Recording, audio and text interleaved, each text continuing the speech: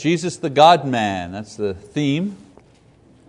And in this gospel, John presents, as I explained last time, John presents three strands, if you wish, three themes, which he kind of intertwines throughout his entire gospel. I mentioned this at the beginning because if you understand this idea, it'll put the entire gospel into context. You'll understand, oh, this is what's happening here. Oh, this is what's happening here.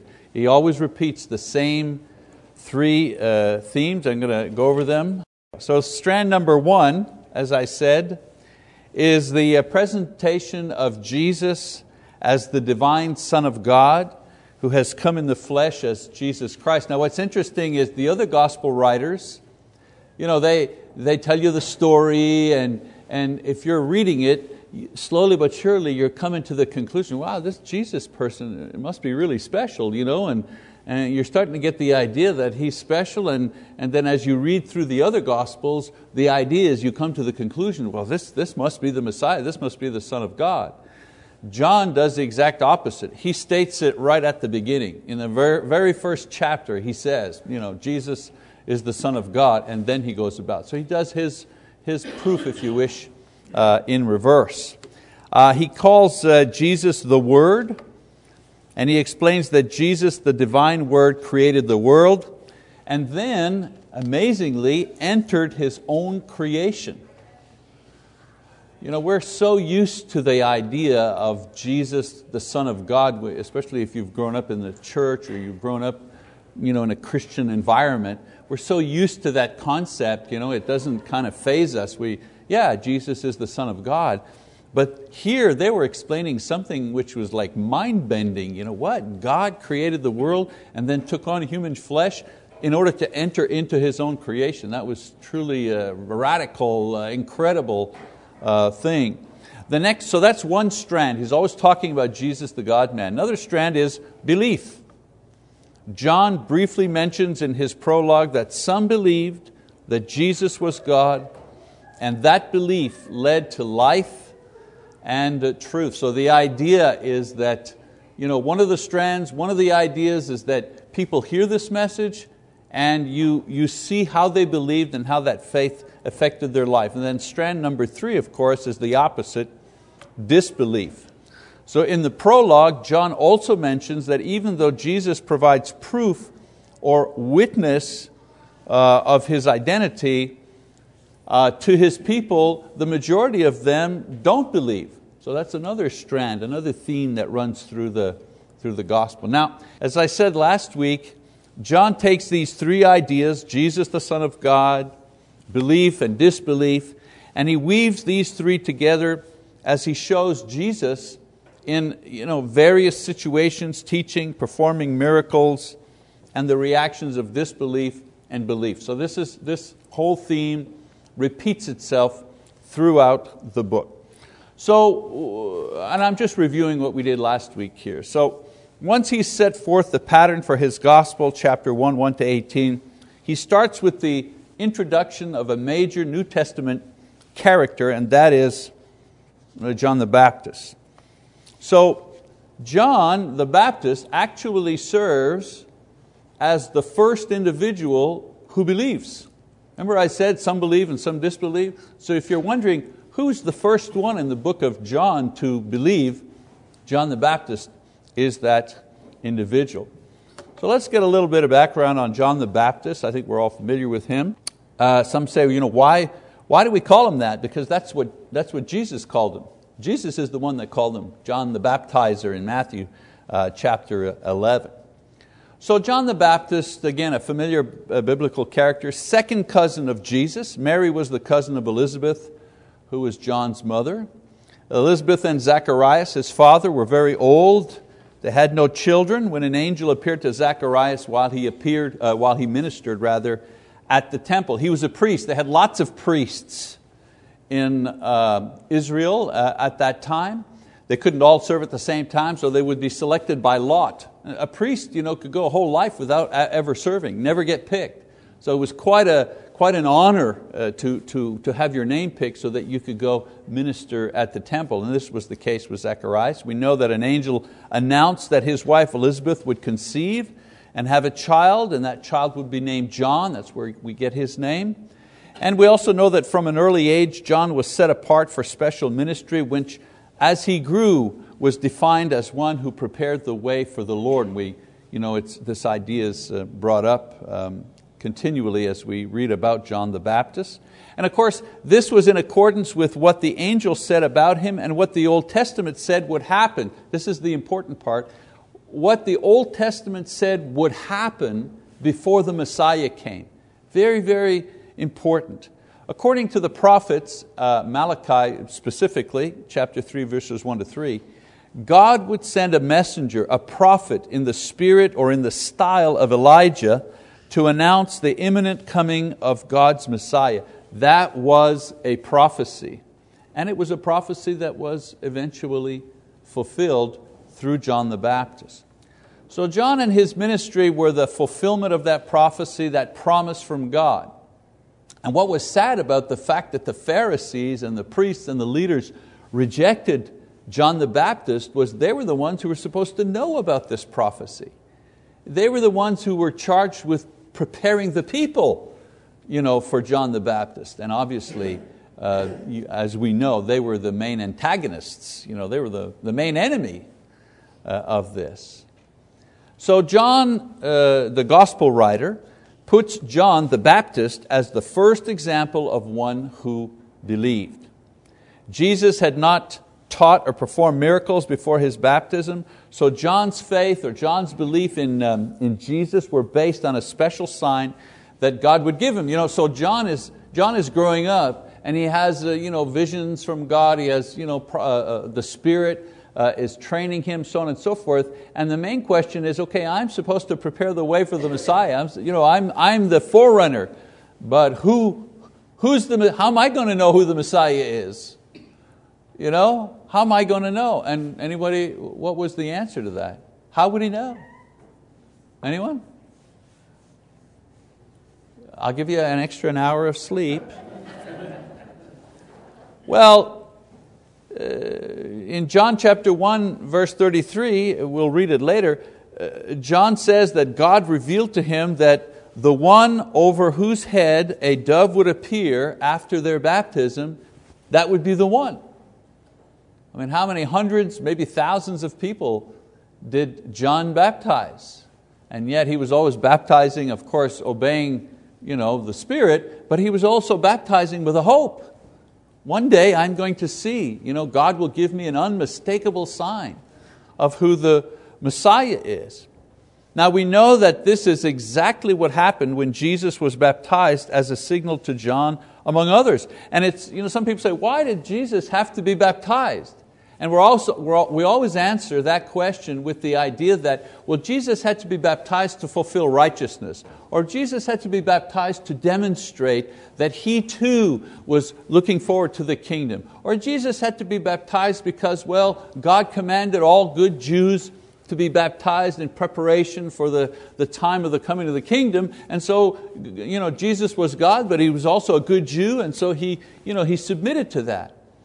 But we rarely remember the idea that Jesus also had to be baptized because it was the fulfillment of the sign for John to know who the Messiah was. So all these things work together.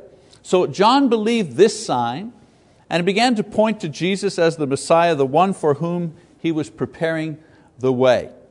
Now John the evangelist introduces John and his story, first example of those who believe. So there's a little bit of background on John the Baptist. So we pick up the witness of the first believer, John the Baptist, chapter 1, verse 19. Read along with me. This is the testimony of John, when the Jews sent to him priests and Levites from Jerusalem to ask him, "Who are you?"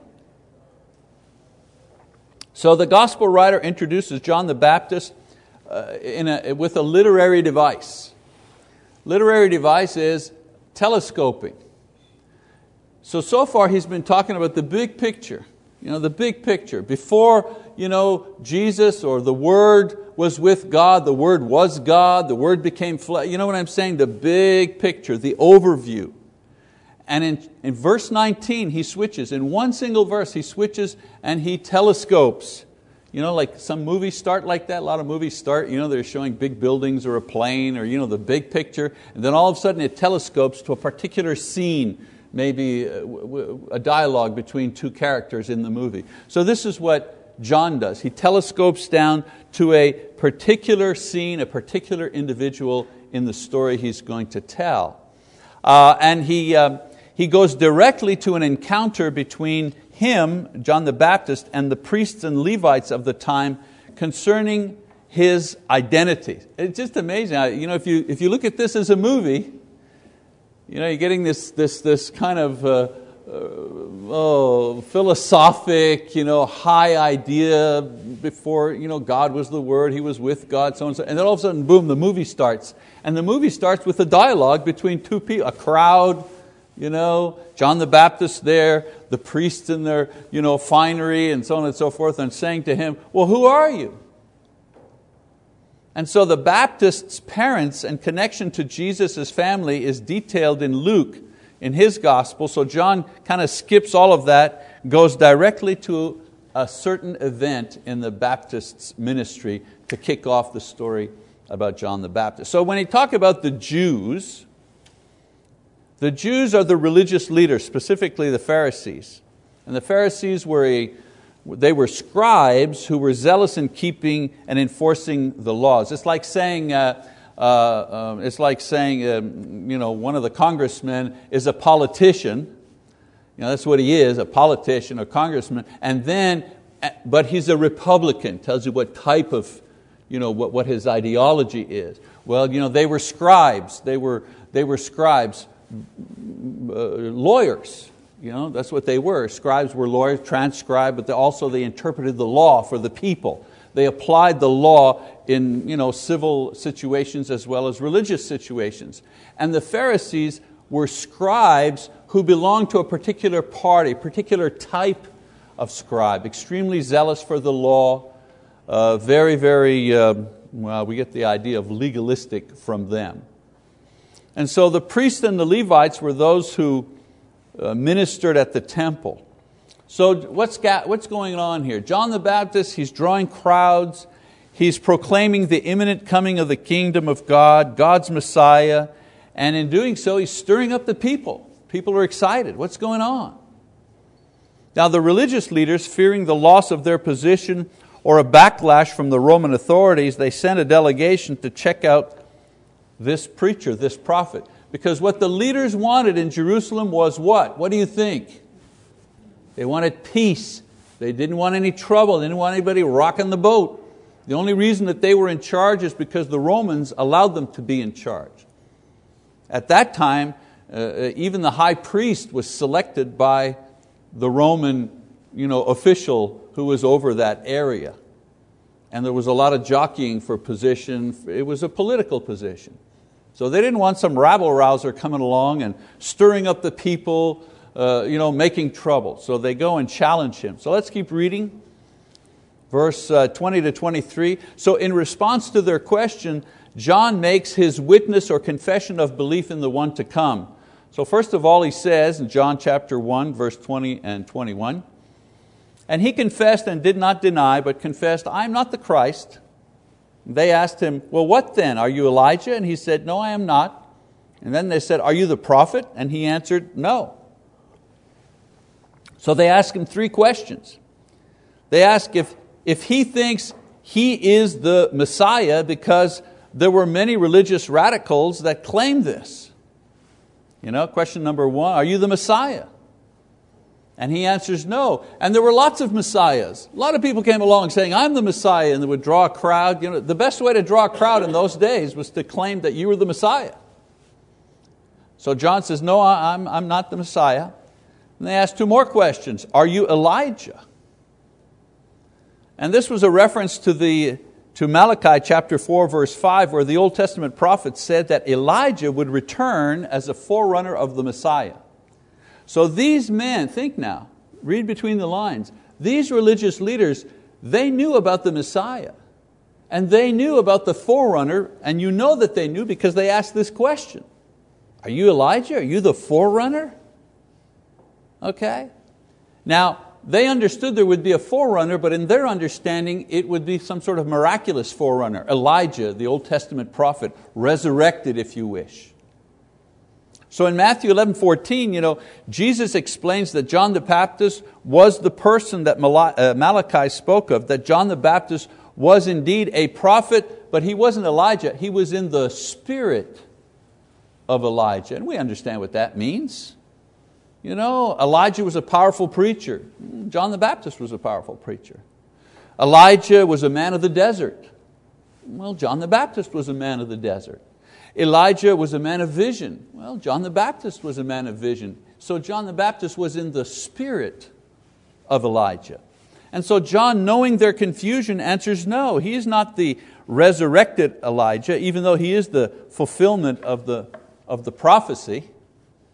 In effect, when they say, "Are you Elijah?" they weren't asking you, "Are you the forerunner?" They were asking him, "Are you the resurrected Elijah?" He said, "No, I'm not that one."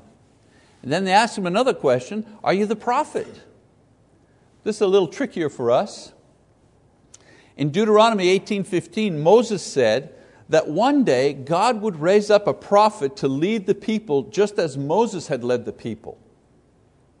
So they wanted to know, did he think of himself as that prophet? And John answers, no, he's not that prophet. Who was the prophet that Moses talked about? Yeah, Christ. Moses was talking about Jesus. He was the prophet that would be raised up and lead the people. So John answers no, he's not that prophet. We go on in verse 22, and he said to him, "Who are you? So that we may give an answer to those who sent us. What did you say? Or what do you say about yourself?" So they've run out of questions. They've run out of possibilities concerning his identity according to the Scriptures. And this was the key. Who he was according to prophecy. If not Christ or Elijah or the prophet, then who are you? Because the Pharisees wanted to know, and probably they wanted to know so they could plan an attack against him. Isn't that the thing that happens in politics? They always want the politician, whoever they are, he or she, they want them to kind of state their position on various various items. What's your position on the war? What's your position on gays? What's your position on whatever? The budget. And a lot of the times, unfortunately, they want to know that, not so that they can have an honest discussion. They want to know that so they can do what? Discredit them, attack them. Well, it's the same thing, same old tactic. Solomon said, nothing new under the sun. So in verse 23 we read that John says, here's who I am. He says, I am a voice of one crying in the wilderness. And what I'm crying out is, make straight the way of the Lord, as Isaiah the prophet says. Very interesting. So John responds to their question and he says, I'm two things. One, I'm a voice. Now the significance is that he is a proclaimer and a messenger. In the wilderness refers that his is not a popular message. He's not part of the mainstream. That's what he means when he says, I'm in the wilderness. I'm not part of the mainstream. And then one who makes straight. That's a challenge to them. He goes against convention. He's here to prepare a new way. The old way was the crooked way. He's here to straighten the way, to prepare the way, to make the way easy to find. His ministry is spoken of, again, he doesn't mention Elijah or Malachi, he mentions Isaiah. And this is the one who he's quoting. So in verse 24, John the evangelist adds an editorial comment in order to put these questions and motives into context. Now they had been sent from the Pharisees. So if you're a reader, you're going, now I know what's going on. Now, okay, that's why they're asking these questions. Verse 25, they asked him and said to him, why then are you baptizing if you are not the Christ, nor Elijah, nor the prophet? Here comes the attack. What are they asking him? Is it about baptism? Nah. They're saying, where do you get what? Who do you think you are?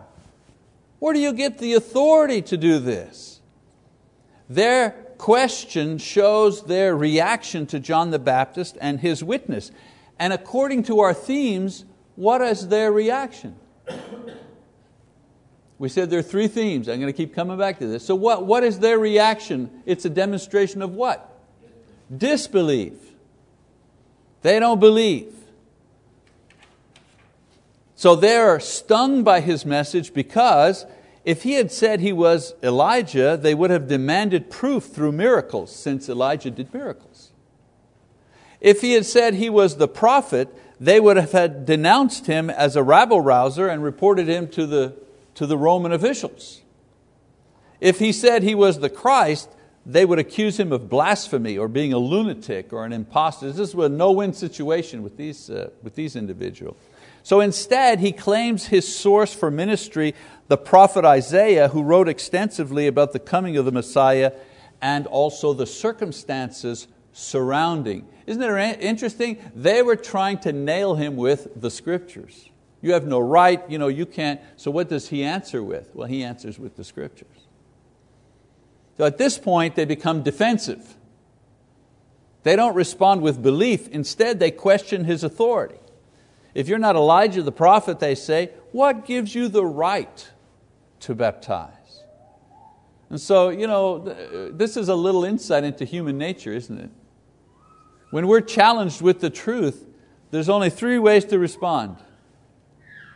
All right. Those of you who are parents, you are very familiar with these three responses. Either you become defensive, you get mad, you run away, you reject, you deny. Or you rationalize. You give yourself good reasons to disbelieve or disobey. In the recent scandal, the doping scandal in the cycling world, first these guys, what do? Deny. Not just for a year, for a decade. Deny. And then once the proof was overwhelming, then what was the next phase? Well, then they said, everybody was doing it. I mean, we couldn't compete unless we took performance-enhancing drugs. Or the third part, the third reaction, submit. Listen carefully, obey the truth, do the right thing. So the reaction of the priests and Levites and by extension the Pharisees was to become defensive and challenge John's right to baptize, which in essence was challenging and rejecting his mission. You don't have any right to baptize. Well, that's the same thing as saying, I don't believe you, you have no right, I reject what you're saying. And of course the baptism was simply saying, get ready because the Messiah is coming. And they say, you have no right to baptize, meaning this message is not for us. So we keep going, 26. So John answered them saying, I baptize in water, but among you stands one whom you do not know. It is he who comes after me, the thong of whose sandal I am not worthy to untie. These things took place in Bethany, beyond the Jordan, where John was baptizing. So John replies now to their attitude rather than to their question, which was, if you're not the Christ or Elijah or the prophet, what gives you the right to baptize? He doesn't even deal with that. They're not believing. So he's not going to keep going with them. In essence, he says to them, yes, I'm baptizing, even though you think I have no right to do so because you don't believe me. And then he goes on the offensive and says, and this is just like you. But there is one here among you today that people like you do not know. You are threatened by what I say and do, but there is one of whom I speak who is so great, the one who threatens you so much, I am not even worthy to enter. Like if you're afraid of me, boy, you ain't seen nothing yet. If you're getting defensive with my message, wait till he shows up. What will you do? What will you say then? So his reference to the Jordan helps situate us to the place where the confrontation. So if you were a filmmaker and you wanted to say, where are we going to film this scene? Well, we'd film it to something that looks like the Jordan, a river, because it took place where people were being baptized. You can almost imagine, he's doing his work, his ministry, and these guys, the delegation shows up, starts questioning him. All right, so we move on. The gospel writer now describes John the Baptist's own witness about Jesus.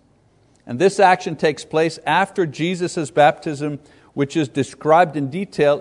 What's interesting is that in John's gospel, he doesn't describe the baptism of Jesus. You have to go to the other gospels to get the physical description of what happened. So he gives a witness, 4 elements that John does. Here's his witness. Remember I said he was the first believer? Here's his witness. First of all, in verse 29, he witnesses concerning the purpose of Jesus' coming. In verse 29, it says, the next day he saw Jesus coming to him and said, behold, the Lamb of God who takes away the sin of the world. So Jesus did not come to start a movement, to do miracles, to begin a revolution, or a new philosophy.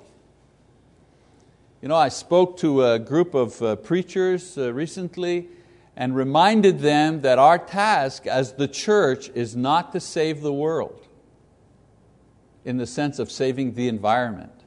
Our task is not to rid the world of poverty. Our task is not to make sure that there are democratic governments all over the world. Those are all good things and worthy things to pursue, of course. But it isn't the task that has been given to the church. The task that's been given to the church is to proclaim the gospel and to call men out of the world to come into the kingdom. Because Jesus said, the poor, you'll always have the poor with you. And He also said there'll always be wars and rumors of wars.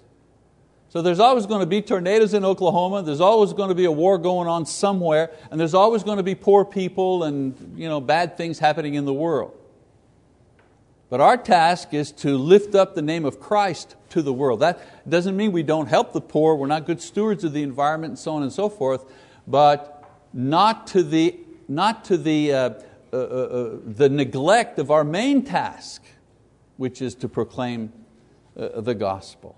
And this is what John is doing. Yeah, he's baptizing and so on and so forth, the physical action that he's doing, but what his main task is to prepare the way for the Messiah. And he explains that Jesus came to die for men's sin. Everything else serves this purpose. Everything else stems from it.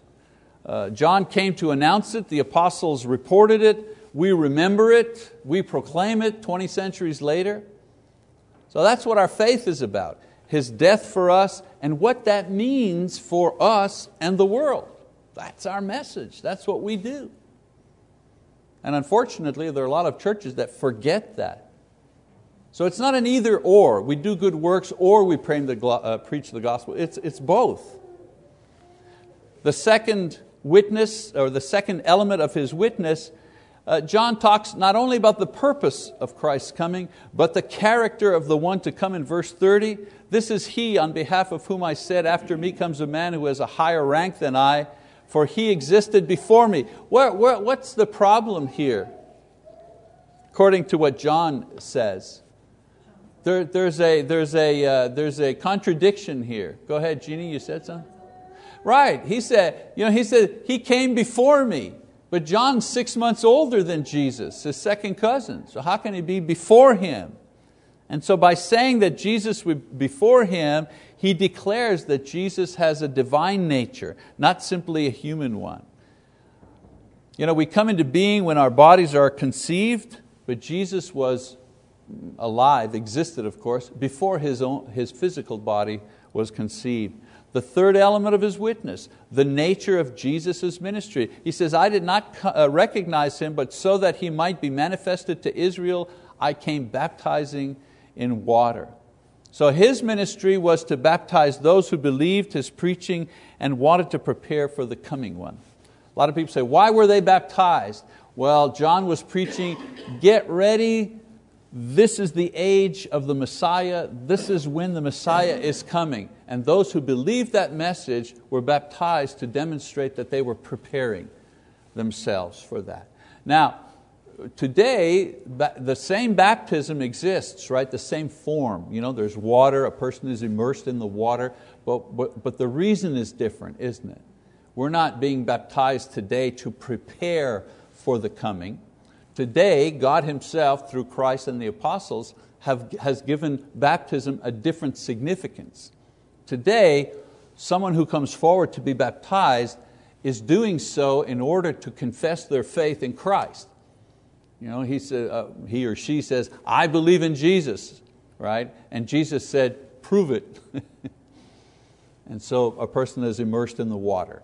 And at that moment, that individual's sins are forgiven, that individual receives the Holy Spirit, that individual is guaranteed eternal life. So same format, different purpose. Okay?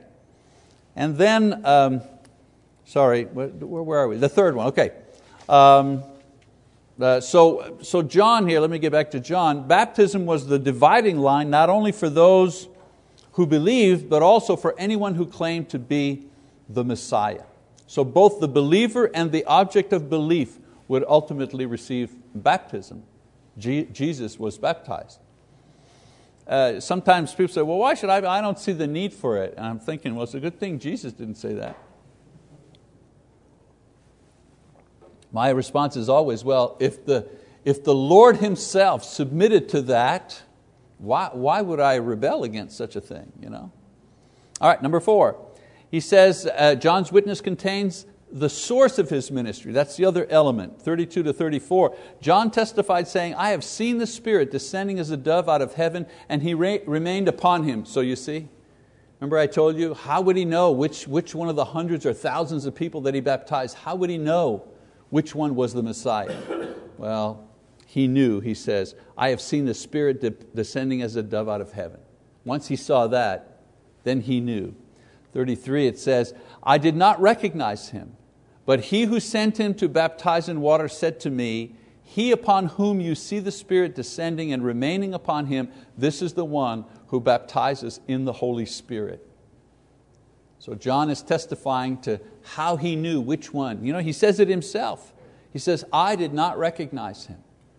With my own eyes, with my fleshly eyes. Look for a guy who's got a big nose, or look for a really tall guy, or whatever. With my eyes, with my fleshly eyes, I could not recognize Him. God gave him a supernatural signal, if you wish, to look for, that he would see and that would be performed to identify who the Christ is. Then he says, I myself have seen and have testified that this is the Son of God. So John was recognized as special from his birth. People wondered how God would use him. And in this passage, he claims the authority of a prophet based on what he has received from the Lord. Think about the time here.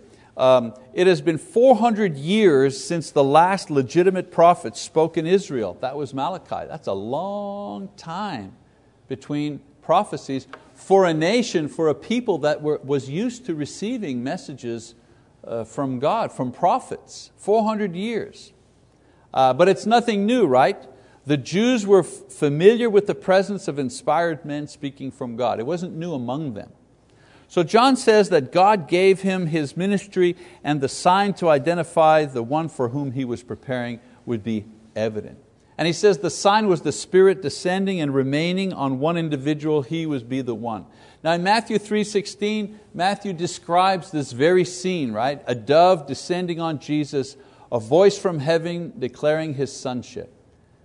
So that scene was the fulfillment of the sign that John looked for. And I mentioned this in another class. What's interesting, the only place in the Bible where all three persons in the Godhead are visually represented. The Father with the voice, the Son in the form of Jesus, the human, the God-man, and the Holy Spirit in the form of a dove. Only place in the Bible where you see all three elements present, visible to an individual and to ourselves. All right, so John says that the fulfillment of this sign was the proof to him that Jesus was indeed the God-man, the Messiah. So John acknowledges that he had a sign from God to direct him to the true Messiah, and it was given. Okay, so that's John's story in the book of John, or the Gospel of John. So we have our first episode where John entwines all three of his themes. Let's just go over it a little bit here. First of all, he explains how John the Baptist was alerted to Jesus' coming, the supernatural sign that John himself was looking for to confirm that the individual he baptized was indeed the Messiah. Secondly, we get the first examples of disbelief among the Pharisees and the priests who challenged John's authority to baptize, which indirectly disregarded his message. They refused to be baptized. And the way they said it was, you have no authority. Who gave you the authority? We're not going to be baptized by you. And then the third strand, John the Baptist shown as the first true believer in Jesus, the God-man. We see him explaining the things, the signs that led. And so in this description of John the Baptist's ministry, John sets forth yet another claim of Jesus' divine nature, and he provides two variations, right? One of disbelief at first, and then one of belief with John the Baptist. So next week, we're going to move on in our study. If you've just joined this week, I want to remind you, this is a textual study. This is not a topical. A topical study is we pick some topics out of John and we kind of zero in on them.